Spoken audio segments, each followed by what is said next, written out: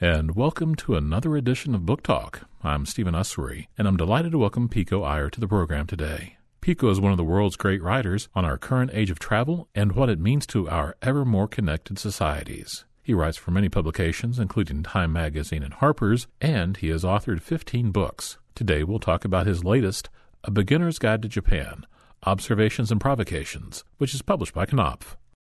Now, Pico, about the title, Observations and Provocations, exactly what are you trying to start with this book? Well, I should say that subtitle to my Beginner's Guide to Japan actually came from my editor. I had a much dreamier subtitle that was Glimpses into a Land of Intimate Distances. And my editor, both in New York and London, said that was much too precious. And so they wanted something as direct and brief as possible, and so I ended up with Observations and Provocations. And as you know, having read it, this book, which I craftily called The Beginner's Guide to Japan, is not really a book aimed at beginners, but it's a book written by a beginner. I've lived there 32 years, and I feel I know much less than when I arrived, which is why I love Japan, and it's so fascinating. I never feel I can get to the bottom of it. So Provocations are really unformed generalizations from someone who doesn't have a clue. And do you think that clue not having has been enhanced by your reticence to learn the language? Oddly, I think if I knew the language better than I do, I would still be clueless. I quote in the book Lafcadio Hearn saying that the important thing is not to speak Japanese, but to feel Japan. And I often tell my friends, if you're going to Japan, again, more than speaking Japanese, it's important to speak silence and speak nuance and to read body language. Because the Japanese are the rare people who prefer their sentences to be as simple and as generic as possible. And they're also the rare people I think I've encountered who feel almost threatened or intruded upon by a foreigner who speaks the language very well. So they're much more comfortable with somebody like me who speaks the language as a 2-year-old girl might than with someone who speaks it as a native might. And then they don't know quite how to place the foreigner. And you've lived there all these years under a tourist visa. Is the option of a residence visa not available to you? The option of a residence visa is very available to me because I have a Japanese wife, so I could easily get a spousal visa, or I could even do that unthinkable thing, get a job and get a work visa. But I feel like a endlessly bewildered and therefore fascinated tourist there. I live there on a tourist visa to keep myself honest, to remind myself, however long I'm there, or even if I spoke much better Japanese, I'd still be a foreigner. I live on a tourist visa to put my neighbors at ease because I think they're much happier with foreigners who are coming on a temporary basis than those, again, who are threatening to intrude upon their homes and live there full time. And I suppose my whole life I've been a tourist. If I'm in the United States or England where I was born or India where my parents come from, I'm still to some degree a tourist, and that's not a bad state to be in because a tourist is somebody who's trying to learn about another culture. So I'm glad if that's a description of me. And since you've led this peripatetic life, going all around the globe, seeking a new experience, a new culture, new connections with new people, wouldn't eventually putting down roots be a new experience in of its own? It would, and I think I have put down roots in Japan over these 32 years. So I have a Japanese wife and I have 2 entirely Japanese stepkids. And just actually last year I was visiting a classroom in California, and a student asked me, do you ever get homesick? No, I said just what you were saying. Oh, I've been used to traveling all my life. I'm a child of Indian parents growing up in England, moving to California when I was 7. I'm used to having many homes. And then I stopped myself and said, no, actually, I am homesick right now for Japan. And I said that as a way of saying that home is not the place with which you have any official affiliation. It's a place that you understand or that you feel understands you. So, as you were saying, I don't speak much Japanese. I don't eat much Japanese food, to the horror of my friends. I don't wear Japanese clothes. But it really does feel like a home. And those are probably the deepest roots I have in my life after 32 years there. But it's that sense of alienation or somewhat of isolation that it's actually comforting in its way? Yes, I guess I've been a foreigner my whole life, so I don't mind being very much a foreigner with a big F in Japan.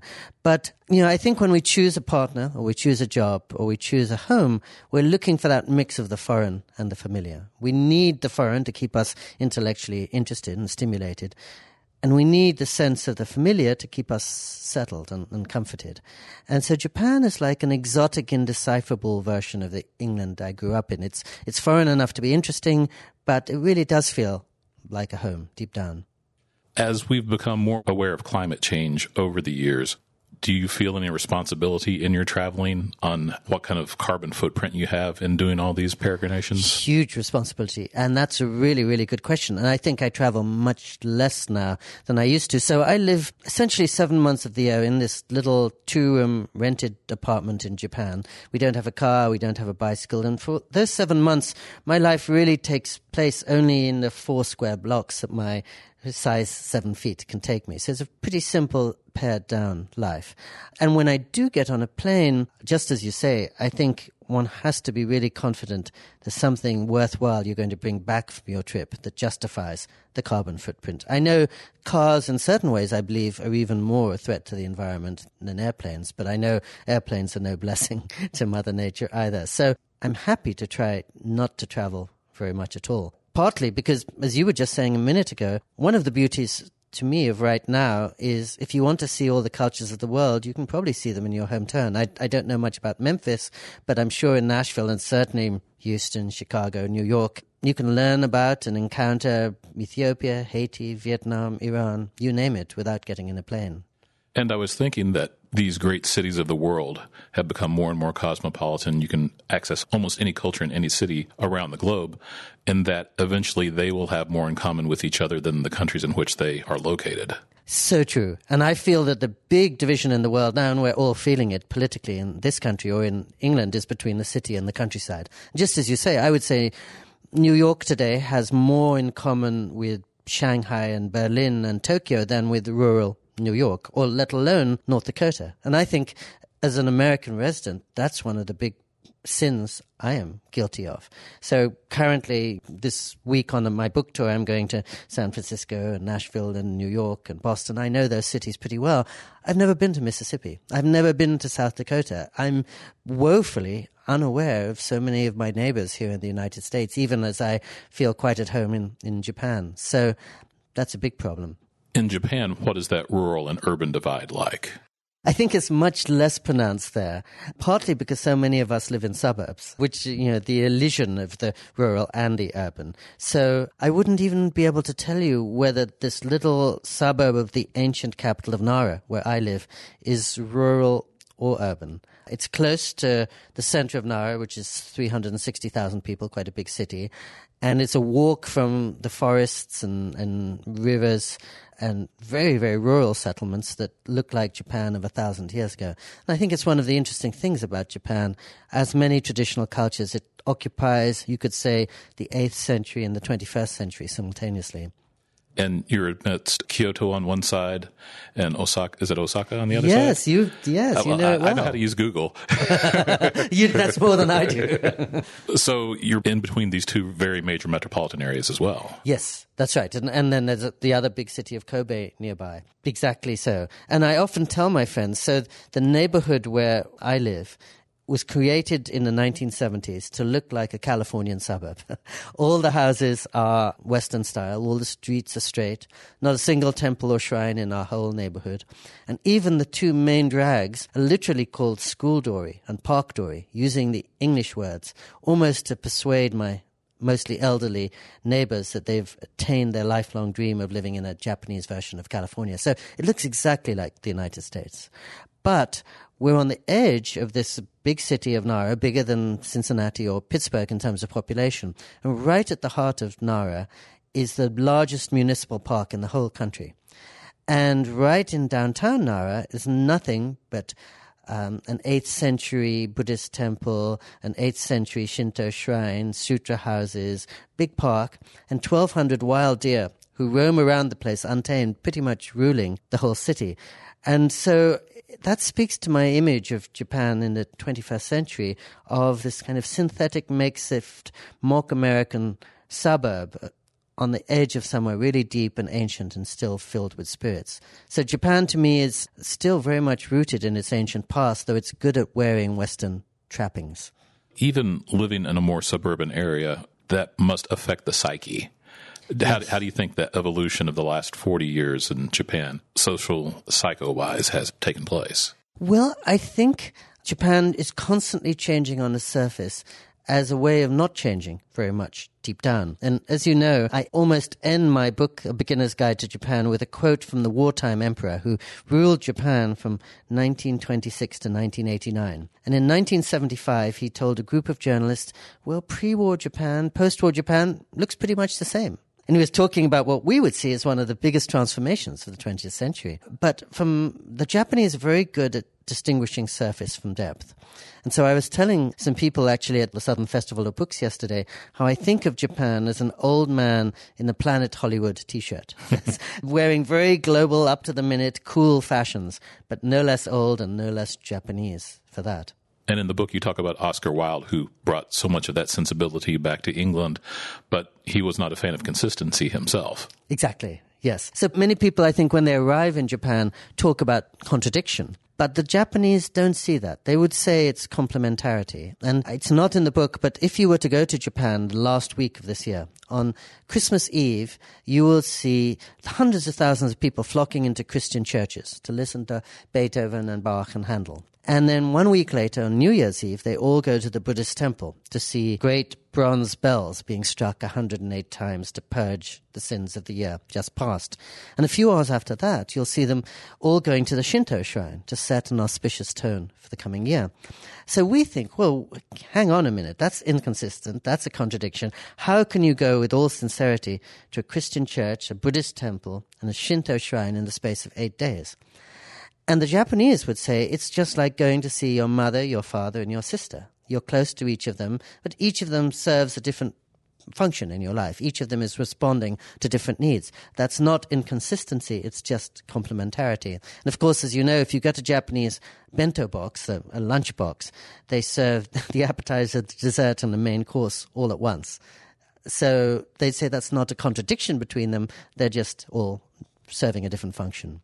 And when I was traveling to the hotel this morning, I was thinking about inconsistency, and it doesn't necessarily always have to be a contradiction. Sometimes it serves as juxtaposition. Exactly, precisely. And I think all of us are like that, but just maybe less so than the Japanese. You're talking to me in one way now, you're about to do a panel, you'll probably speak in a different way then. And if you were describing your morning to your mother, to your girlfriend, to your best friend from school, you describe the same events in radically different ways. Now, that doesn't mean you're two-faced or hypocritical. It does mean that you're sensitive to the different needs of the different people in your life. And I think the Japanese are extremely sensitive to that. I'll just say that, as you know, I did this strange thing. I wrote 2 books about Japan at exactly the same time, completely contradictory, to bring out in the same season for the same publishers. This book about the beginner's guide to Japan, it's almost like an outsider's take on Japan.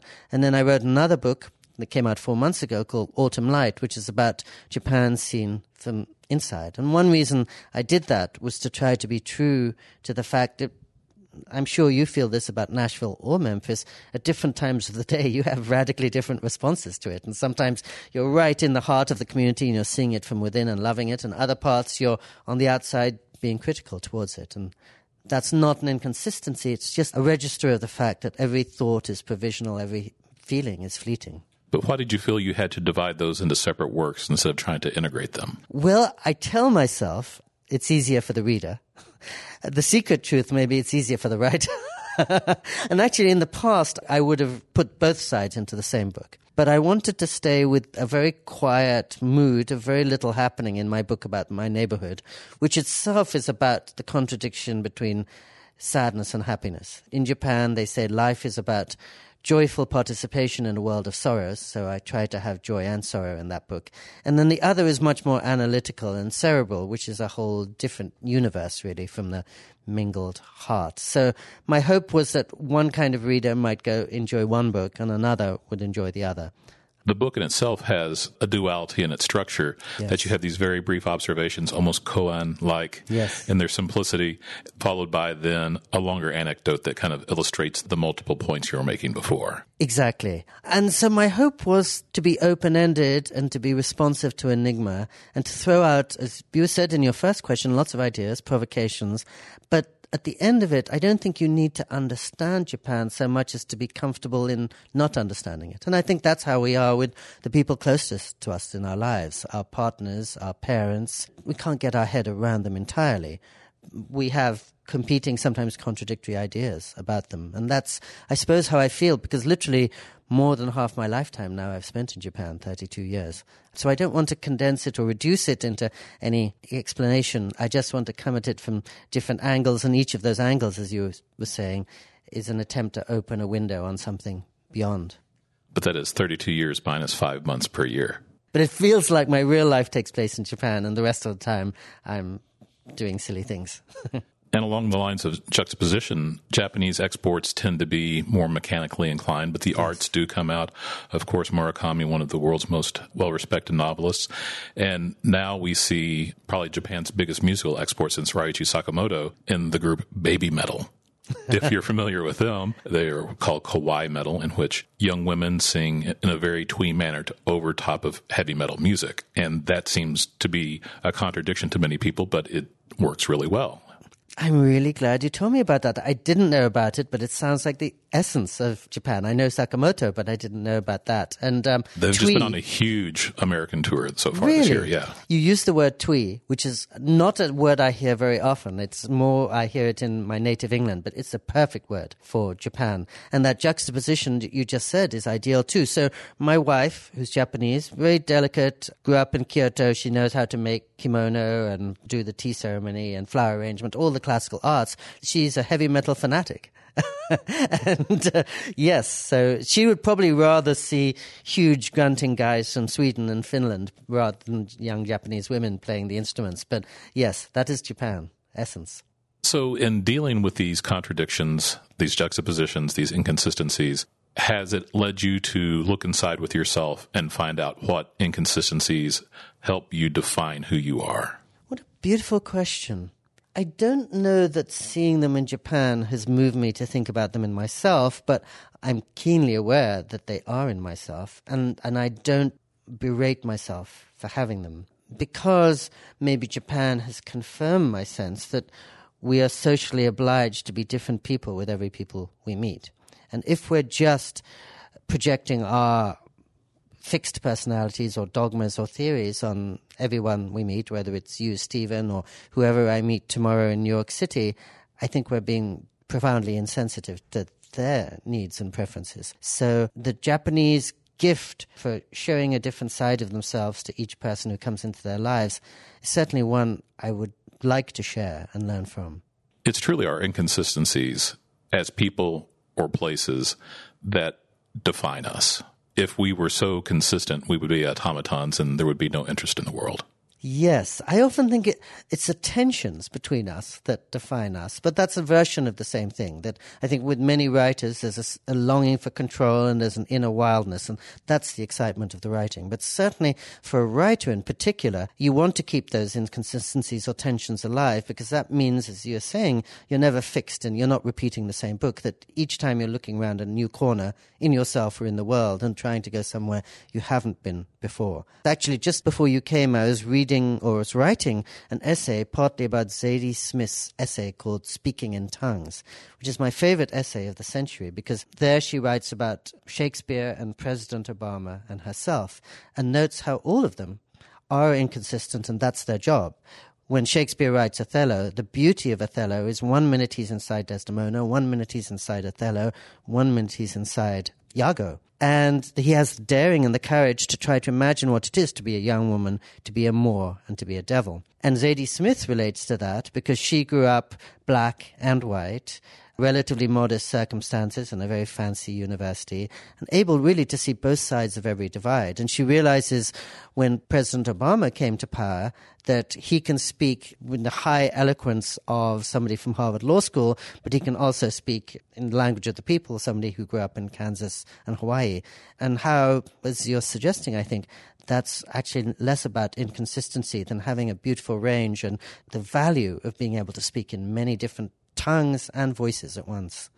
But that seems to be an aspect of Japanese culture that isn't as developed as it could be, because they do not take in refugees like many other countries do. Yes. I remember probably in the late 80s, early 90s, when there was a negative population growth in Japan, and they thought about repatriating descendants of people who had immigrated to South America, and they were having an extremely tough time reassimilating into the culture, that it can be very insular and exclusionary. Very, definitely.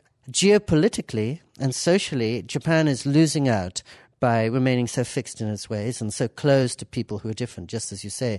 Culturally, it's what keeps Japan Japan. And so I think their thinking is, if it ain't broke, don't fix it. And their society has worked quite well for a long time. Certainly since the war, it's transformed itself.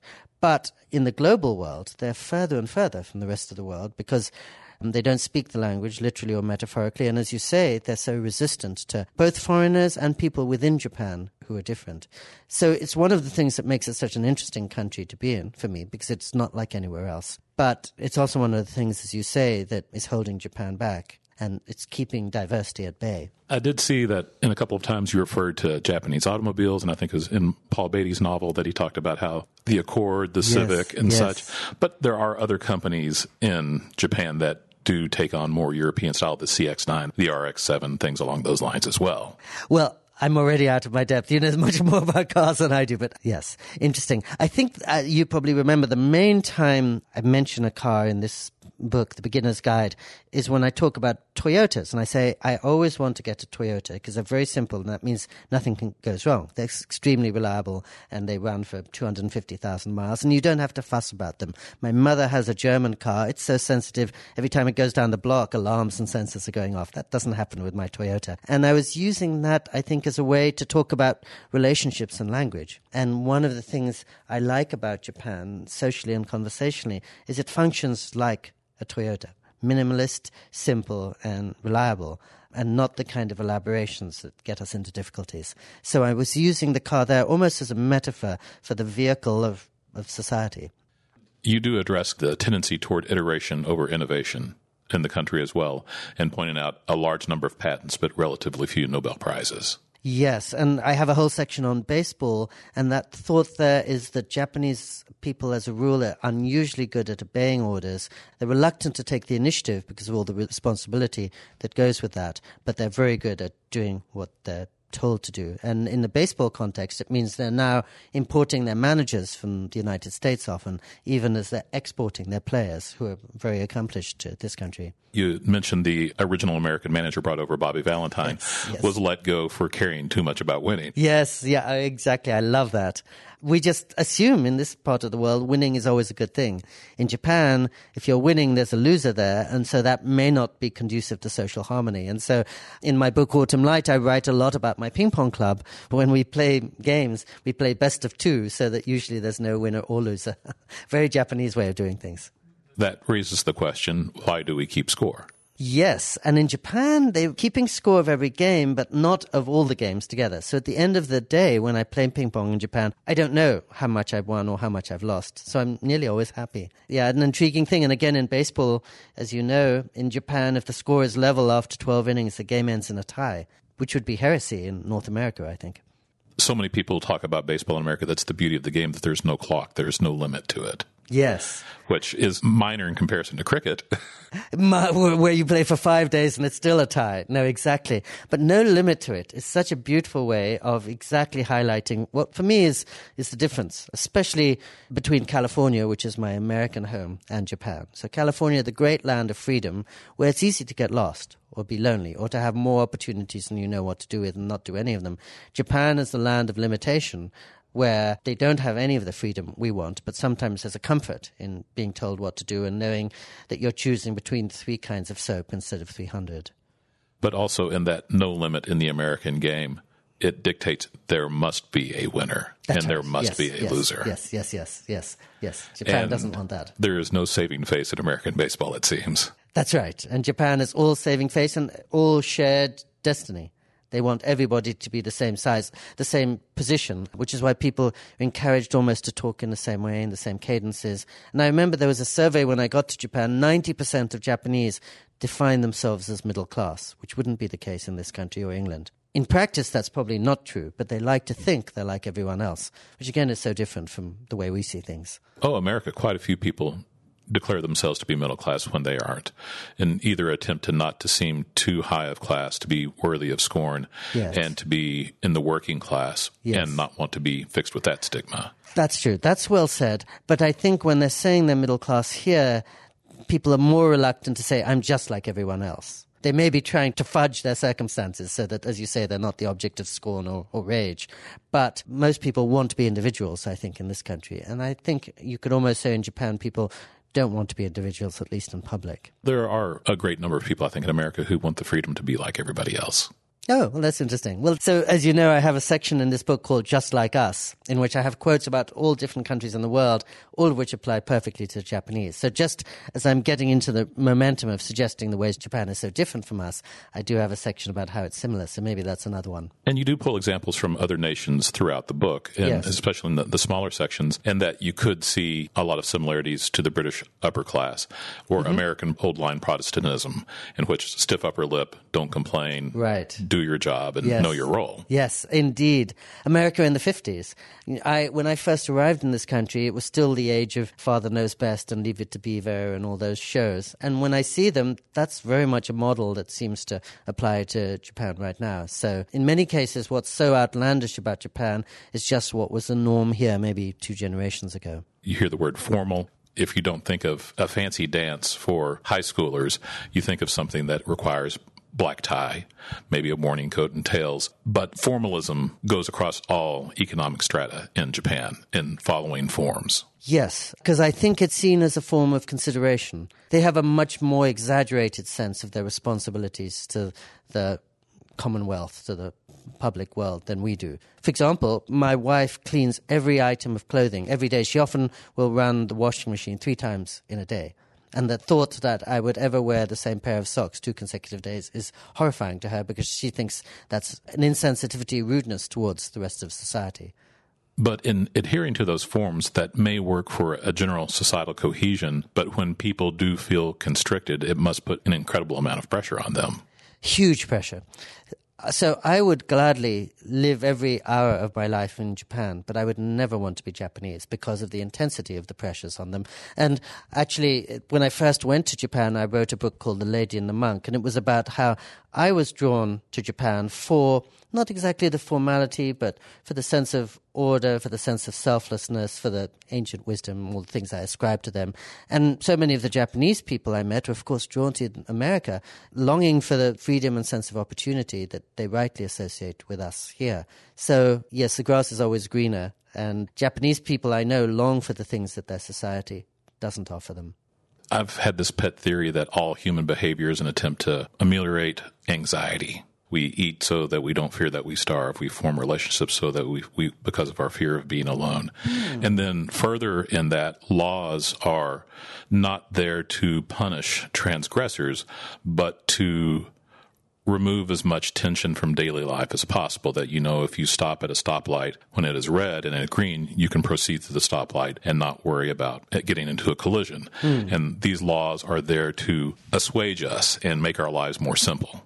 Well, I love that theory, and the Japanese would love it even more, because that's how I think Confucian societies in East Asia function as a whole, but especially Japan, which has a huge number of laws, and therefore is the safest, most friction-free society around. Japan's problem there is it doesn't prepare its citizens very well for being anywhere other than Japan. When they come here, they're very shocked and unsettled by jaywalking or whatever it might be. But yes, I have a lot of instances in the book whereby adults are treated almost like kindergartners. You know, when I go to my local health club, I'm told what side of the stairs to walk on. I'm given special slippers I have to use in the toilet. There are laminated signs everywhere reminding me, as if I was a 4-year-old, what to do and how to respect other people. And those announcements are always in the trains as well. So, yeah, it's a very law-abiding society, and therefore much of the uncertainty of life is taken out of it. So I think they're working on the assumption that is your theory. The kawaii culture of cuteness. And you mentioned so many public services have mascots of their own. They attempt this cuteness in order to ingratiate themselves with the customers or the citizens. Yes, I think Japan is a society of reassurances. The cartoons everywhere and the way that even their leaders are portrayed affectionately as cartoon characters. We think that's a way of infantilizing I think it's a way of reducing everything to sweetness and light, and again, sort of taking out some of the shadows of the world that you were mentioning. So Japan is always saying to its people, don't worry, everything is okay. We're living in this, wonder world, which, of course, is not always the case. And you do touch briefly on anime, and also the adults are much more likely to read graphic novels and manga. And I was wondering about the tendency toward this intermediary form in which to deal with reality as opposed to a more literal interpretation through a live-action film or a naturalist novel. Yes, I mean, they do have 2.5 dimension characters there. It's a phrase I'd never heard until I got to Japan. And as you know, it's getting a lot of play over here. People, elderly couples who don't have daughters, will go and hire an actress to come and visit them and play their daughter every Sunday afternoon, which is the kind of thing that we can't get our heads around. So when the actress comes and says, hi, Mom, hi, Dad, let's have a nice Sunday together, the elderly couple are choosing to suspend disbelief and pretend this is their real daughter. The actress is just doing her job. But you are, just as you were saying, in that netherworld between what's completely fake and what's entirely true. And I think it's based on that notion, which again you find in China and South Korea too, which is if you don't have the time and money to go all the way to Paris to see the Eiffel Tower, go to a theme park rendition of the Eiffel Tower, and something inauthentic can still generate authentic emotion. You may feel as much awe and delight to see the fake Eiffel Tower in Las Vegas or down the street in Japan as you would going to Paris itself. And so the notion of what is real and unreal, I think, is very different in Japan from ours, and people are more prepared to suspend their disbelief. I have a friend from Germany, and she lives in Arkansas, and in one of the communities there, they had built an outdoor mall that looked like cobblestone streets in between the buildings, and she was railing against the inauthenticity of it. And I said, but in 50 years, will it be as fake, or will it be a new type of reality? Yes. Yeah, and I don't think fakeness is such a terrible thing. We have it all about us. We do. We just choose to accept it and integrate it into our lives. Yes, and we need it to some extent. And I think the Japanese are just unsentimental in that relation. And when you were talking about anime, which of course sits at the heart of an animist culture, and I see Japan as very animist, a very traditional society in that way. I remember when I first went to Japan and I saw people conforming very intensely in public, I thought, that this is rather a robotic society. Now I've been there 32 years, I realize it's the opposite. It's not that people don't have souls and look like robots. It's actually that in Japan, robots are believed to have souls. This table, this book, that tape recorder, all have spirits from the Japanese way of seeing things. And so in that way, too, anime is not about inanimate things that have a spirit for the Japanese. The divisions between the animate and inanimate are very different there, and everything has a soul. Going back to your example of the elderly people hiring a young actress to play their daughter, if we look at our art to give us emotional content and force a reaction within ourselves and force us to contemplate the lives of others and such, this is just another form of art. It is a personal theater in which you're hoping for an emotional resonance to be as you would to see a play on the West End in London. I love that. And I think you're really onto something really fundamental. I've never thought of that. But the relation of art to life. And we all, as you say, have a lot of art in our lives. That's almost what social discussion is about. But in Japan, it's even more so. Exactly. And then when I hear about that Japanese example of hiring somebody to act as daughter or granddaughter, I think of the many Westerners of my age, let's say in their 60s, who are quite happy maybe to go to Asia and find some very young woman to be by their side, the so-called girlfriend experience. And the man will always say, this is a real relationship. If you ask the woman, she'll say, no, this is my job. So we're ready to suspend disbelief too when it helps us in certain contexts. But we look aghast when the Japanese do that in different, actually more innocent and more emotionally vulnerable contexts. So I agree with you. I love that example. Could you speak a bit of the concept of yes and not no? Well, that's the gap on which many foreign company founders when it comes to Japan, because having lived there for 32 years, I've almost never heard anyone deliver the word no in Japanese. Everything is yes, yes, yes. And so, of course, when an American company goes over, do you agree to this? Does this seem reasonable to you? Do you want to work with us? Yes, yes, yes comes the answer. But hi actually doesn't mean, yes, I will do it, so much as, yes, I agree to your sentence. And so there are many words for yes in Japan, and few of them are about acquiescence. And so grammatically, it's like Spanish. They will say, yes, we have no bananas. But at a deeper level, most Japanese sentences are constructed to generate the word yes, yes, yes, yes, in some form or another. But you shouldn't conclude too much from that or the wrong thing from that. And the word acquiescence comes up in the book, and it made me think there's the British rock band Oasis, and one of their most popular songs was a B-side called Acquiesce. And the music video they made for it is set in Japan, and it is about a group of these Japanese actors pretending to be Oasis. And they adopt the mannerisms of the band and everything, but they go on stage, they sing, they bicker like the brothers would do. Seems like such a good pairing of the Japanese cultural acquiescence to the song. I love that. I'm learning a lot from this. I mean, I can tell I'm in Nashville because you're teaching me a lot about cars and music. But I love that notion of a meta video, which is essentially what you're describing. And the Japanese, in my experience, are very uncynical and uncomplicated in a good way. So they probably eagerly performed in this video, not realizing it was a complicated story about what's genuine and what's not, perhaps.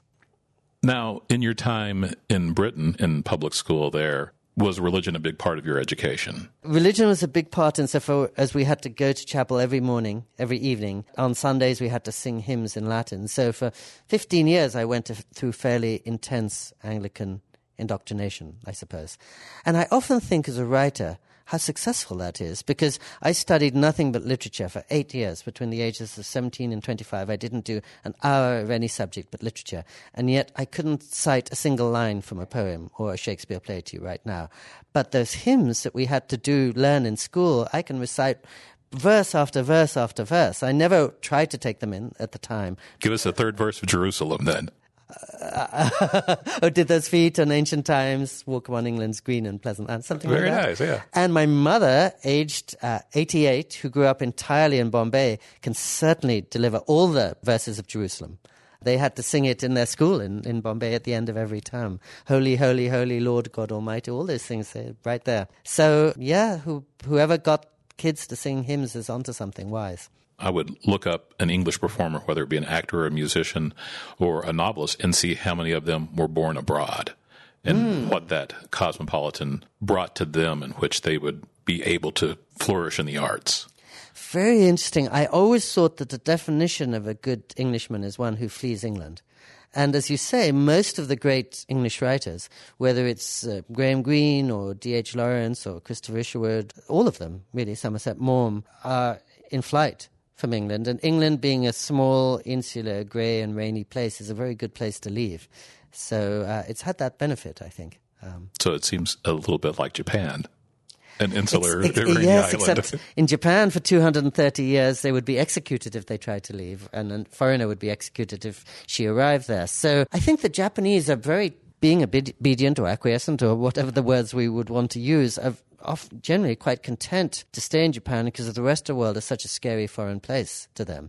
Whereas the English were given that false sense of confidence that they could go to India or Kenya or wherever it would be, the Falkland Islands, just speak English in a loud accent and everyone would cower before them and say, yes, sir. We're speaking on October 13th, and just yesterday, a huge super typhoon, one of the largest to ever hit Japan, made landfall across the country. Have you heard everything is okay back at home? I have, thank you. Yes, I talked to my wife yesterday, and the reason I went to Japan is that they've been living with calamity so serenely for 1,400 years and know how to deal with reality. And when I left California to go to Japan, I thought, well, California is the most American place committed to the pursuit of happiness. And Japan is founded on the Buddhist notion of the reality of suffering. So expectation plays a very different part in Japan from in the United States, which means on the one hand, there's not as much freedom and sense of possibility as we have. On the other, very keen sense of reality. So I remember when the tsunami devastated Japan in 2011, I think many people around the world were surprised at how stoically and silently the Japanese people on the TV broadcast took this sudden eruption from Mother Nature. And I'm still, after all these years, humbled and instructed by how my Japanese neighbors go about their lives through all these catastrophes and assume that's the nature of the world.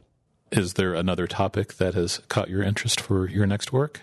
I'm really keen to write about movies, actually. So because I've been publishing books for more than 30 years now, I've exhausted a lot of my passions, or I've written out certain of my memories and experiences. And then I thought, wait a minute, here's something that I've been loving all my life since I was a little boy, and I've never much written about. And I think for 50 years, I've gone to the movies almost every week with my mother, who has that great grace of being ready to watch terrible horror movie double bill at the drive-in, or an Ingmar Bergman movie, or anything in between, a Matthew McConaughey movie. She'll go to anything. So we've had great movie-going experiences together. And as my mother is now 88, housebound, not able to go out to the movies so much, I was thinking it would be a way of thinking about some of the great aesthetic delights I've enjoyed at the cinema, but also my life with my mother from age 7 to now through the movies. So I'm hoping I'll get a chance to do that. These days, for a writer, whenever you embark upon a book, you know there's no certainty it'll get published, let alone find a reader if it does get published. But I still think writing is a great adventure in life, and so that will be my adventure for the next 3 years maybe. Well, we look forward to it. Thank you so much. And thank you so much for taking a few minutes out today and speaking with us today on Book Talk. Oh, it's been a real delight, and you've taught me a lot of things. I really appreciate it. Thank you. Pico Iyer is the author of A Beginner's Guide to Japan, Observations and Provocations, which is published by Knopf. I'm Stephen Ussery, and this is Book Talk.